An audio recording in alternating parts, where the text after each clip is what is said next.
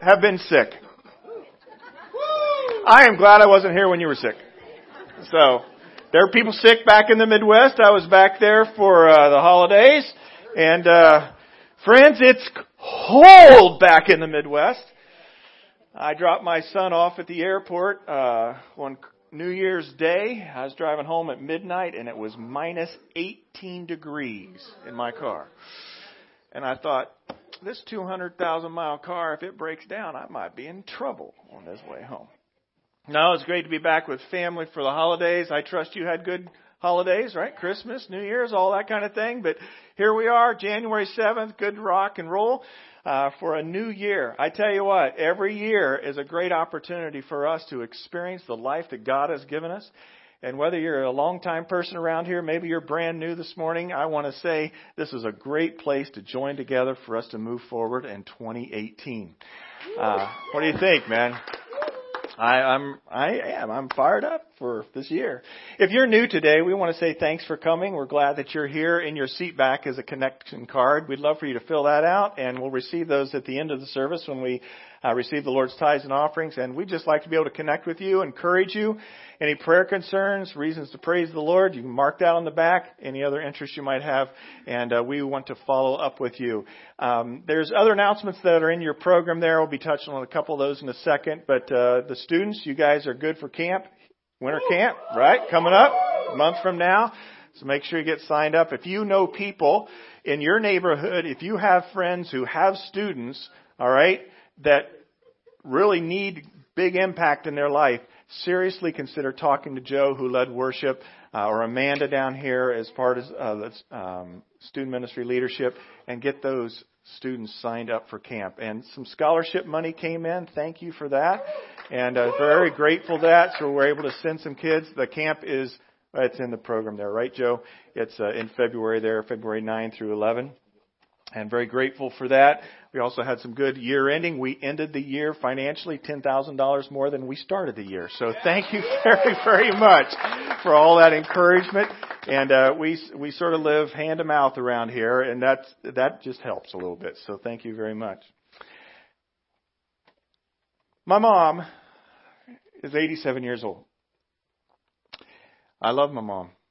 She still lives in the same old farmhouse that I grew up in my whole life. So when I go back for the holidays, I sleep in the room that I grew up in. Not too many people get to do that in life. My dad passed away almost 5 years ago now, and she lives there by herself. It's in farm operations. We farm several thousand acres. My brothers do back in the Midwest. And she has a place of sanctuary in that home. And this time back, it was good to see her. She's a little bit more frail than she had been when I'd seen her last. But my mom has a nice lazy boy in her bedroom, and it was hot in there. We bunkered down because it was cold. We turned the heats up. And she has beside her lazy boy books that she reads, in particular the Bible. But she had this book laying beside her bed, by her lazy boy. And it's called The Church Awakening. I said, I like The Awakening. That's a good name. She says, I know, Carrie. Some of you may be familiar with Chuck Swindoll. Chuck Swindoll wrote a book called Grace Awakening, and a few years ago he wrote this book called The Church Awakening, an urgent call for renewal. My mom, 87 years old, sitting and reading a book about the church needing to be fully alive. I trust when I'm 87, I have the heart that she has to still see churches be alive. And she prays for us regularly. She prays, of course, for me, our family. But I was wondering about you in 2018. What's your heart concerned about? Is your heart concerned about things of self-interest or things of God interest? See, we start out a new year here. We can recalibrate, right? You got some of those New Year's resolutions. I'm going to work out more. I'm going to have a different kind of diet. I'm going to really get serious on this academic study, whatever it may be. Maybe it's a year of career change for you. But let's step back and look at God, what He's doing in this world. And let's participate with what He's doing. And my question to you does your heart bleed for the things that God bleeds for? We're going to take a couple, maybe 3 weeks here, the first of the year, just reflecting on the church, because the church is what you've been called into. I'm not talking this local church. We're going to talk about it in a second. But this is the deal in your life if you're a believer in Christ. And if you're not a believer in Christ this morning, this is what God's doing, the church. And the church needs to be fully alive. My mom was sharing with us, oh yeah, he was saying a few things in here about this or that. And actually, I'm going to go to the verse that he referenced today.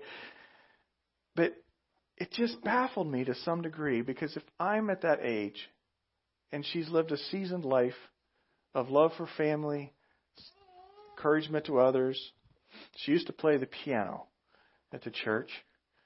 Every Sunday I'd wake up, I hear my mom practicing before we went. But she had a heart concerned about the things of God, and she was inquisitive about how we were doing and in her church. And she was concerned about the drift of the church. You know what I'm saying by the drift of the church? That we can get involved in things that really isn't the primary reason that God called the church into existence. And she was inquisitive. Carrie, why is it that the church isn't what it used to be, at least in her mind on some ways? Her and Dad had a very strong heart for missions, strong heart for evangelism and outreach. In fact, we were talking about the trips her and Dad used to take in a certain season of their life when the empty nesters and they had some means, that kind of thing. And here she is. She's saying to me, she says, Carrie, I enjoyed those trips. They actually took a cruise with Chuck Swindoll overseas. And in this book she was sharing with me, he was talking about when he was in the city of Ephesus and they were walking on the wide road. And we were there with Chuck. And he actually leaned down and pointed out to Dad some of the mosaics on that road. And I wondered when he mentioned that in the book, if that would have been the trip that he was with us. But she said, those trips were all great. I'm glad that we did that. But part of me felt bad because I feel I should have been given that money to missions.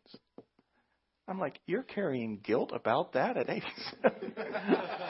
But it wasn't guilt. It was just a mindfulness that what's really going on is the kingdom of God and Him moving His church forward around the world. And she had that heart of compassion. But she was concerned, as Chuck talks in here, about the drift of the church. And are we doing what God wants us to be doing as a body? It was funny, my brother and his wife were taking me to the airport yesterday morning. And they wanted to stop by this furniture store that was sort of out in the country, big furniture store that they'd been working with to get some furniture for a condo they have and stuff. And I said, sure, we'll go a little early, stop by, walked in, a nice big store. They had had more Lazy Boys there than the Lazy Boy store down here in Temecula, I think. And I nodded at the owner who they'd been working with, a lady, and they started talking to her, and I walked off, looked at some things, and I came back, and I come back to my brother and his wife, and they're talking to this lady. Her name was Sherry. And she looked at me, and they looked at me, and my brother said, Sherry says here that she knows you. And she says she knows you in a way that most other people wouldn't have come to know you. And immediately I go, oh crap, who is she? Right? You're going back through your history. Sherry's okay, right? Part of what I was doing this last week, I was able to do some study and some writing on this whole subject of spiritual warfare that we talked about in October and those kinds of things. And Sherry looks at me. And apparently she went to a church that I used to pastor at. She did. I sort of know her. And she said, yeah, Carrie, I was in a deliverance session with you as one of the prayer workers. And I thought, then you probably do know me in some unique ways that don't come across to some other people. And she says, and you were associate pastor, and it was at a large church there that was in that local town. When I was college and career pastor, I was working with young adults, which was one of the funnest jobs I ever had in ministry, by the way. And she said, yeah, I remember the one time you preached in this church, probably about, 700-800, filling room. And they'd let the college and career guy do it once a year, maybe, or twice. So I had my shot. And she says, you said something that I think probably offended some of the people. In fact, yeah, I think it did. But I thought you were spot on when you said it.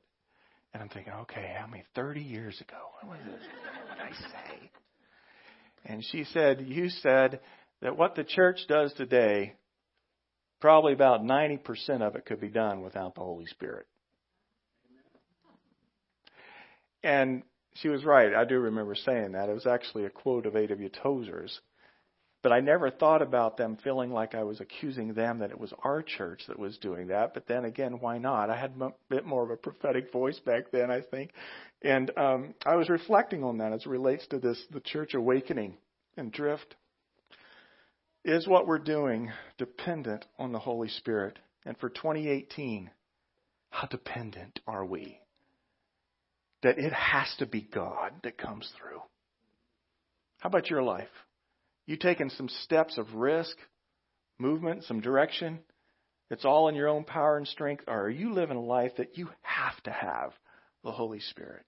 You see, I want to be a part of a church and a movement of Christ where we have to have the Holy Spirit. In other words, where we can't accomplish any of this. We can put on programs, these other kinds of probably do those things on our. But when we want to see a movement of God and a church that's fully alive in Christ and to His mission, that's fully awakened and empowered, we have to have the Holy Spirit to be a part of that. So I thanked Sherry and appreciate those words. But boy, we were driving away. I was thinking about, you never know what you say that somebody remembers, those kinds of things. I don't know, friends, if what we're doing as the Awakening Church here in Temecula Valley, 90% of it we could do without the Holy Spirit or not. I'm not saying some prophetic word there. But I think for this next year, I want to just say, let's do something that takes us to places that really lean into God doing a movement. Because you see, this church thing is a God thing. It's truly a movement. And if you're on the outside of considering being a regular part of church, looking in for this year, come join. I mean, we're not a perfect church. There's a lot of great churches in this valley. But come be a part of what God's doing. And we're going to look at that because Jesus, you see, He came to establish His church. But we have become so accustomed to the idea of church, whether it's a facility, whether it's a gathering to hear preaching and teaching. By the way, Mike did a great job last week. Mike, thank you so much for listening to that. On faith for the new year. But we are familiar with church. You showed up today. There's church, right? But back in the day of Jesus, there was no church. In fact, to sort of do the time warp thing, keep going back, go past the decades we live in, the centuries we live in, go past before even modern civilization, Europe, Australia, Canada, you even go back into Israel. Think about this. Even Israel, there was no concept of the word Christian or what Christian traditions were. It was a Jewish culture. It was being run by the Roman government and the lands of that day. And, the religious people were sort of, they were arrogant and prideful and self-serving and corrupt. They had their own sort of swamp back then with the religious elite, And he walks into this culture and he becomes a teacher, and they acknowledge him as a teacher, but they don't know him as we know him today. There was no term of church. And so if we're going to look at the first time the word church is used in the Scriptures, it's actually not used by the Apostle Paul. You would think that. It was used by Jesus. And Jesus was in a town called Caesarea Philippi, which is a little bit west of Jerusalem. And he was talking to his followers then. And I could sort of picture this. My son Zach's actually over in Israel for a few days with his college team, and he's been FaceTiming me from over there. Hey, Dad, you want to see Jerusalem? Here's Jerusalem. He says, I'll call you tomorrow from Sea of Galilee. That's great, And I know he's going to Caesarea Philippi here this next 3 days. He'll be there. So these are real places. This is not fiction. All right. So Jesus is in Caesarea Philippi.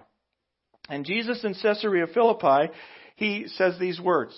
When Jesus, in Matthew 16, When Jesus came to the region of Caesarea Philippi, he asked his disciples, "Who do people say that the Son of Man is?" They replied, "Some say John the Baptist, others say Elijah, and still others, Jeremiah or one of the prophets."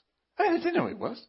Son of Man was a reference that was been given to him. It's like, who do people say that I am? You know, what's the buzz on the street out there? What's going on, right? I mean, we could do the same thing today. Take the mic to the street and do some street interaction. Who would people say that Jesus is, right? And you would get different kinds of acknowledgments of who he is, but Jesus was just sort of want to check it out what was on the street. And so he was zeroing in on the identification of who he was, all right? Then he says this, "But what about you?" he asked. "Who do you say that I am?" And Simon Peter, one of his proud moments actually, he answers, "I got the answer on this one. Pick me." "Yeah, Peter, you." He says, "You are the Christ, the Son of the living God. You are the Messiah, the Joshua we talked about and Mike referenced last week. You are the Savior. You're the one who is going to come and to redeem us and to lead us." And Jesus, in that moment, he was glad in heart because God had revealed this to Peter. Jesus replied, "Blessed are you, Simon, son of Jonah, for this was not revealed to you by man, but by my Father in heaven." And then he says this, "I tell you that you are Peter, and on this rock I will build my..." Fill in the blank. "Church! And the gates of Hades will not overcome it." Now, what does this really mean?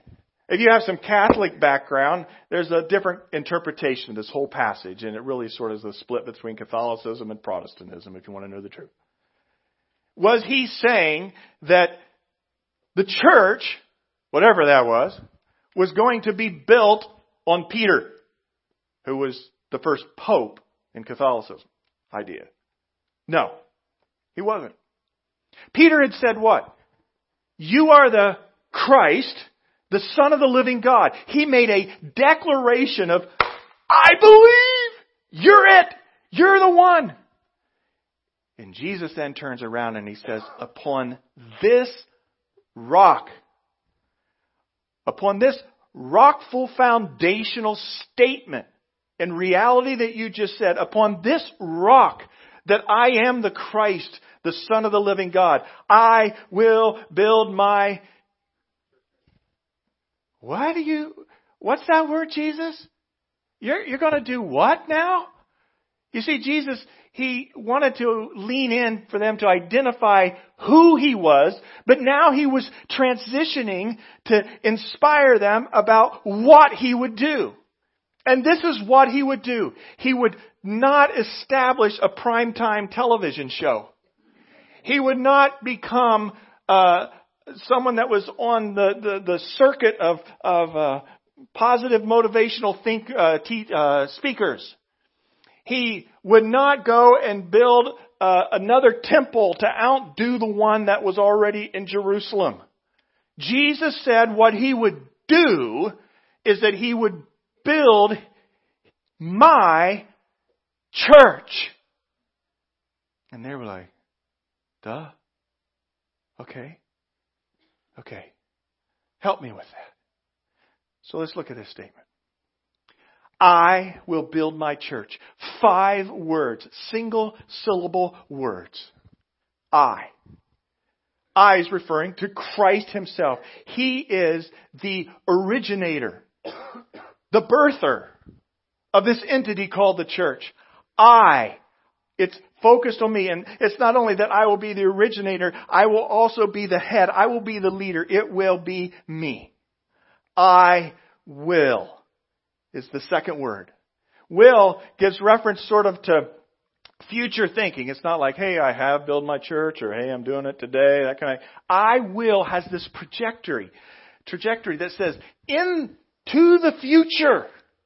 This is going to be happening now. Based upon your statement, Peter, that I am the Christ, the Son of the living God, you want to know what's going to happen in the eons of time? I will be doing this. You saw people today and you said, what'd you do this week? Hey, I did this week. Or maybe I was sick this week. If you asked Jesus this morning, what have you been doing this week? What did he say? He says, I'm building my church. I'm building my church. And he's not building it with stones. He's building it with people. Third word, I will build. I will build. He will take over, establishing and moving from one generation to another. It will have, like in music, and sometimes it happens when we do music here, there's this crescendoing effect. And you repeat this phrase and it builds and it builds and it builds. The church, through the ages, will be built stronger and stronger and more glorifying. Now, we may look at, the church is adrift sometimes in American culture, or maybe there's not as many people going to church today as they used to go to church. We think of that. Are we really we're on the fringe now? We used to be more center back in the 50s, 60s. You've got to look globally what's happening. And globally, the church is growing. Even in some of the darkest, even politically communistic kind of places, or places of even places that Islam is controlling, God is building His church. People who are saying, I believe you are the Christ, the Son of the living God. It's my church. He's not only the originator of it. He's not only the builder of it. He is the head. Friends, I did not come back to my church here. I drove by the church that I used to be college and career pastor at. I drove around the church that I started and we built in this beautiful facility for 20 years, part of it. Neither one of those places were ever my church. I moved to California. This is our 5th year in ministry. How about that? That's pretty cool. Man, I'm glad it's in Southern California that I have this. Much warmer today. But never my church. The gentleman and his wife, Dave and Lena Reynolds, who started this church in 2004, it wasn't their church. You may say this is your church in a sense of ownership, and I trust you do in the regards of, hey, I have a family, I have a place to belong, but this isn't your church. Not my church. This is Christ's church.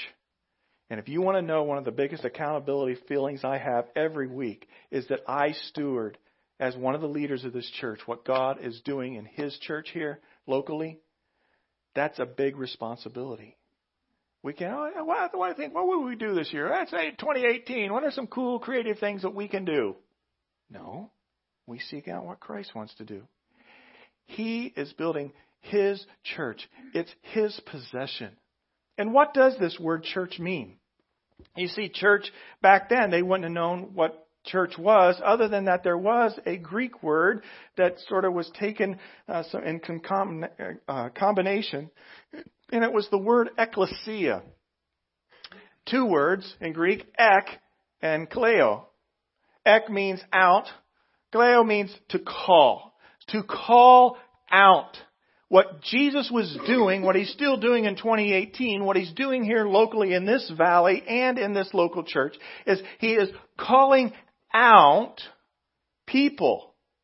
It was a term that was used for the sense of assembly.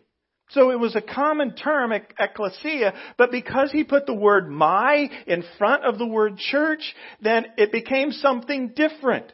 Because Jesus was saying, upon this statement, you are the Christ, the Son of the living God. Upon this rock I will build my church. Upon this reality of who I am going to now build my assembly of followers, of people who believe in me, who are serving my purposes from now into eternity. It is my church.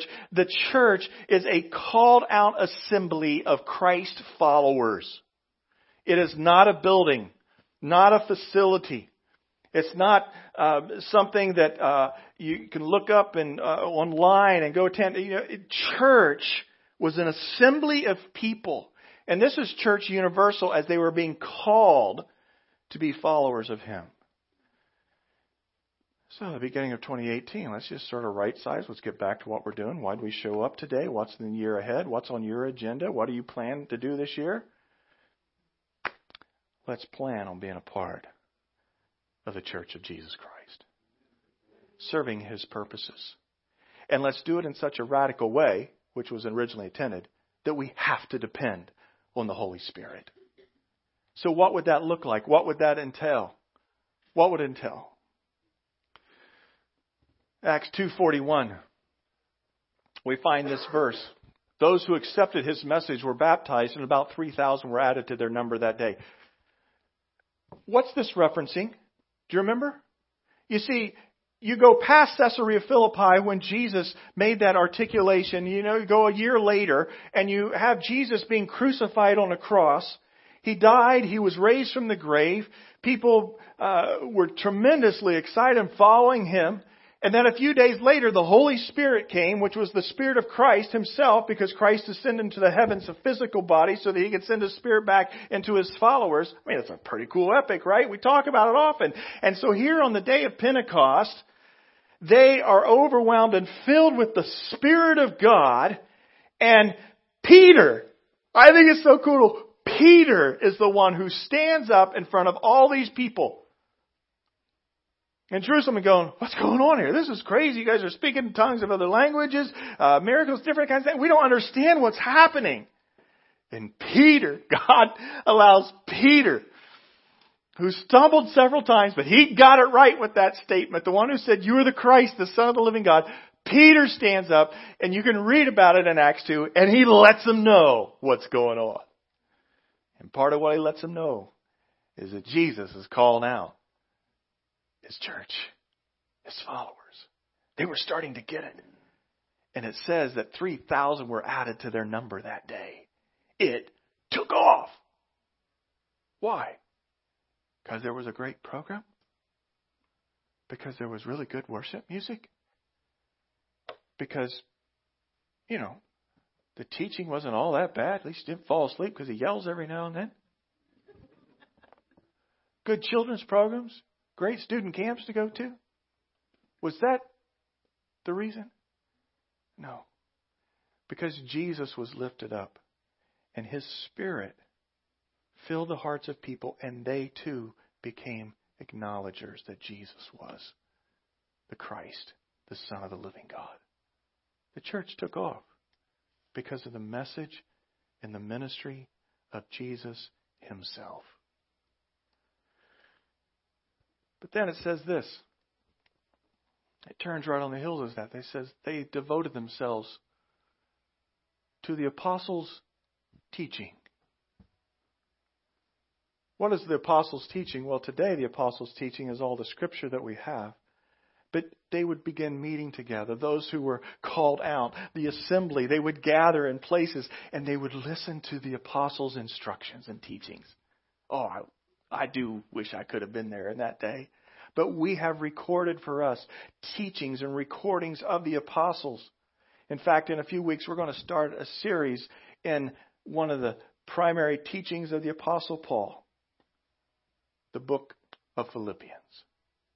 And we're going to walk through Philippians and some of the teachings that he gave to the Christians in Philippi. And it's going to instruct us. Why will we gather? Why should you make a point to be here every week or to interact? Because we are supposed to be devoting ourselves to the apostles' teaching. I'm mindful of that we use the Word of God in what we do for 2018. You can have nice, simple how-to points that are positive and encouraging. But if it's not the apostles, if it's not biblical teaching that we're sitting underneath, this church will drift like many churches have drifted. Denominations have come and gone based upon not teaching what the Scriptures tell us. So we're devoted to that. But then it says not only did they devote themselves to the apostles' teaching, but they devoted themselves to fellowship. They do have a bunch of potlucks. I like potlucks.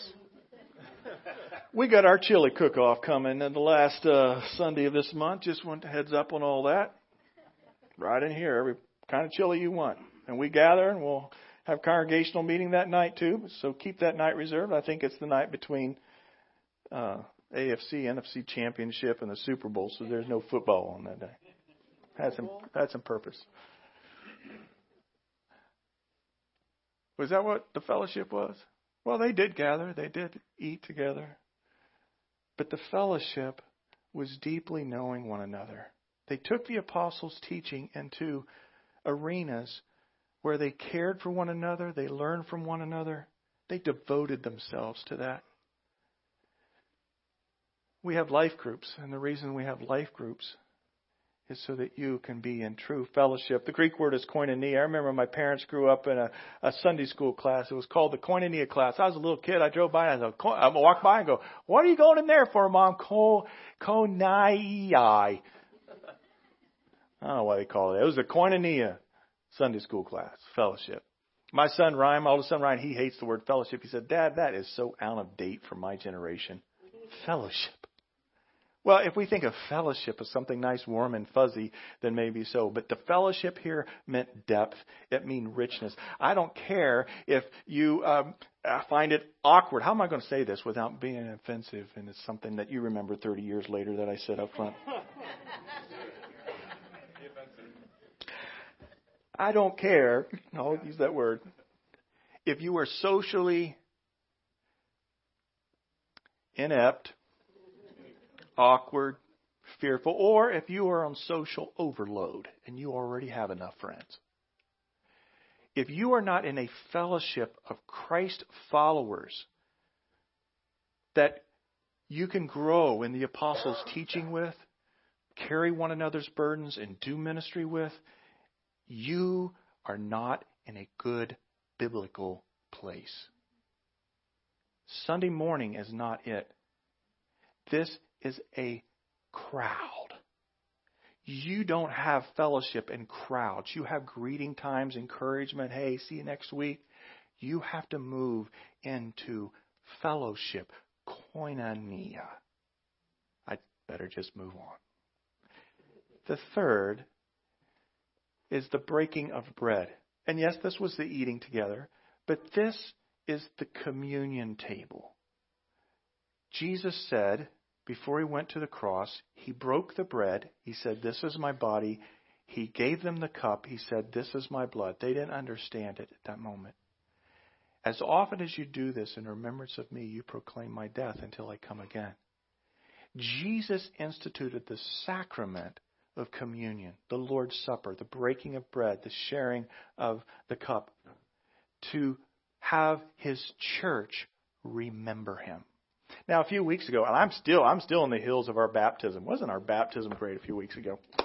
And so this comes off that many were baptized, right? So you have sort of that sacrament or that covenant. Say, you need to baptize people. Many were baptized. But then right here, afterwards, they are practicing the communion. And so baptism is that point in time where you stand up and say, "I believe, I'm committed, I'm in." Now, that doesn't save you, right? It's an outward sign of the inward commitment that you've made to follow Christ, your faith commitment. So baptism is a sacrament that says, "I believe, I'm committed." But communion is exactly that. It's communion with Jesus. It's your ongoing sacrament that says, "I believe." Now, some of you, it's like, hey, I'm going to pick on Pierce over here again, who jumped in the tank at the end, right? It wasn't a great tank. When I asked Pierce, I said, "Are you going to be baptized?" He says, "I don't know." I says, "I've already sort of been baptized when I was younger and those kinds of things. Twice." Yeah. And I said, "All right, Pierce, that's cool." But I said, "Have you had believer's baptism? Where since you crossed the line of fully believing and becoming a Christ follower a year or so ago, have you been baptized as a believer? Whatever happened when you were little, whatever, so forth." Right? And you jumped in at the end because you said, "I want to declare publicly that which has happened in my life. I believe." Now, I've had some other people come to me and say, "Yeah, I've done believer's baptism, but I'm just sort of moved emotionally right now, and I want to be maybe baptized again. Can I do it?" I'm like, Well, no, that's not what the sacrament of baptism was. It's not like whenever we feel good or we want to recommit and get freshly committed again and again and again, we baptize. But what we do is we do the communion table. And every time we come to the communion table, and we try to do it on a monthly basis here, first Sunday of the month, we say, I believe I'm in. So we're going to have communion here in a little bit. And it's like getting baptized all over again. I believe that His body was broken for me and that His cup, that His blood was shed for me. I believe I'm in. And that's what they would do. They would devote themselves to the teaching, to the fellowship, to the breaking of bread, and then they would devote themselves to prayer. Prayer.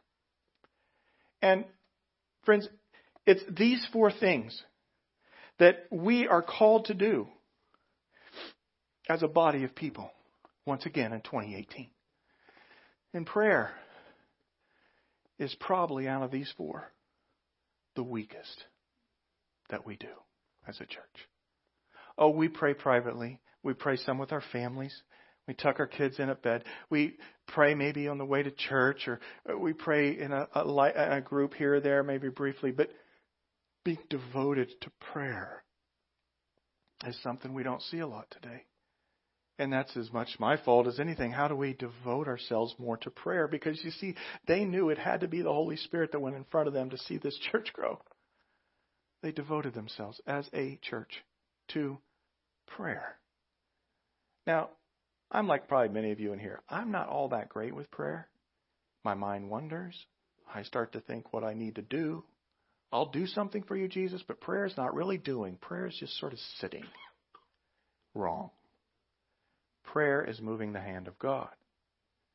And He's allowed us to intercede to Him for Him moving His church forward in this world.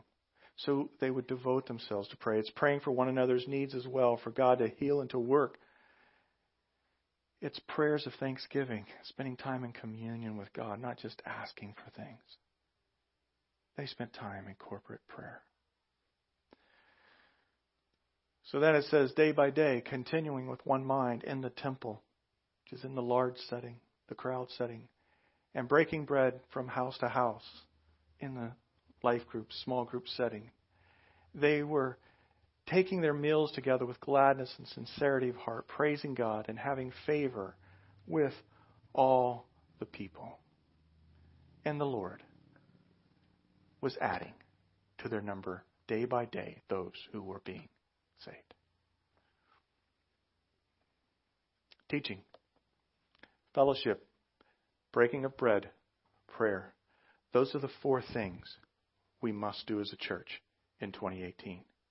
There's a lot of other things the church can do of Jesus Christ, and they're very well and good. Very well and good. But those four are foundational. We recalibrate our life. Not just in our own homes and in our own personal life and our careers. We recalibrate our life as a church. This is what we're doing again in 2018. But we're going to be devoted to it. Devoted to it doesn't mean playing around with it.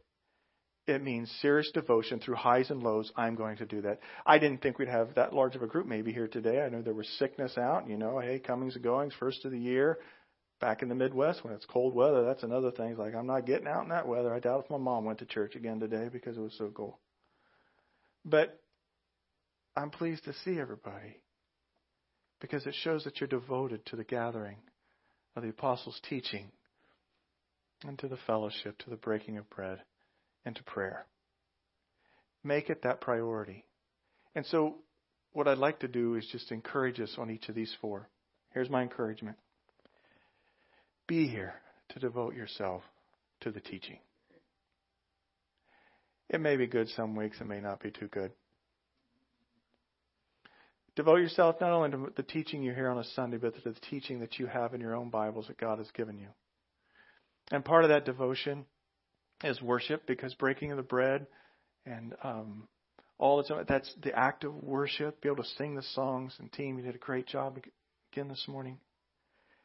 Don't let stuff trump Sunday mornings. Be here. There's a lot to be said for not only your own life, but the lives of your kids. Don't let church be optional. People ask me, how are you doing in Southern California, Carrie? I go, I like Southern California. I like the diversity of mission field, the opportunities. I like the growth in the valley, the chances we have. But one of the things I say is, a little bit of so-called culture is a little bit looser than the Midwest. It's like, what am I going to do this weekend? I got the beach, got the mountains, I got some parks, and I'm just tired from work because I commute so long. I'm staying home.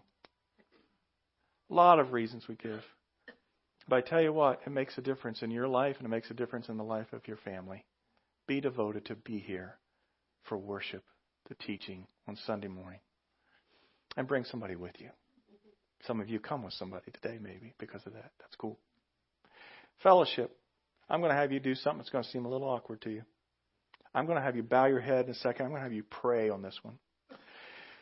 Because we're sort of lining ourselves up with opportunities here that are kicking off.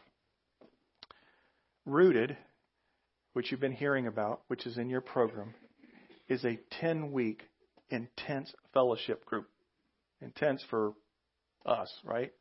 We gather once a week. We're reading. We're interacting with that readings and growing in Christ and doing some service together. Some of you have signed up for Rooted, and I'm glad of that. If you've signed up, write the word Rooted on the back of your card this morning. Some of you, God's speaking, and He wants you to be a part of a 10-week journey that has some intensity to it. Rooted. Financial Peace University, now that Christmas is over and we've gotten our credit card bills, we need to understand God's biblical approach. Not that what you spent was wrong, but God's biblical approach to finances. Financial Peace University starts in another week or so. That's in your program. And then we have life groups that are going to be kicking up again, and we're going to be walking through the book of Philippians. Then there's some women's Bible studies, some other opportunities. Those 4. Rooted, Financial Peace University, Life Group, Bible study, women's Bible study. You can be involved in 2 of those. But I'm going to ask you to spend 30, 40 seconds asking Jesus, because He's the head of this, your church, His church, what you're to do. And I want you to write that on the back of your Connect card. Will you pray?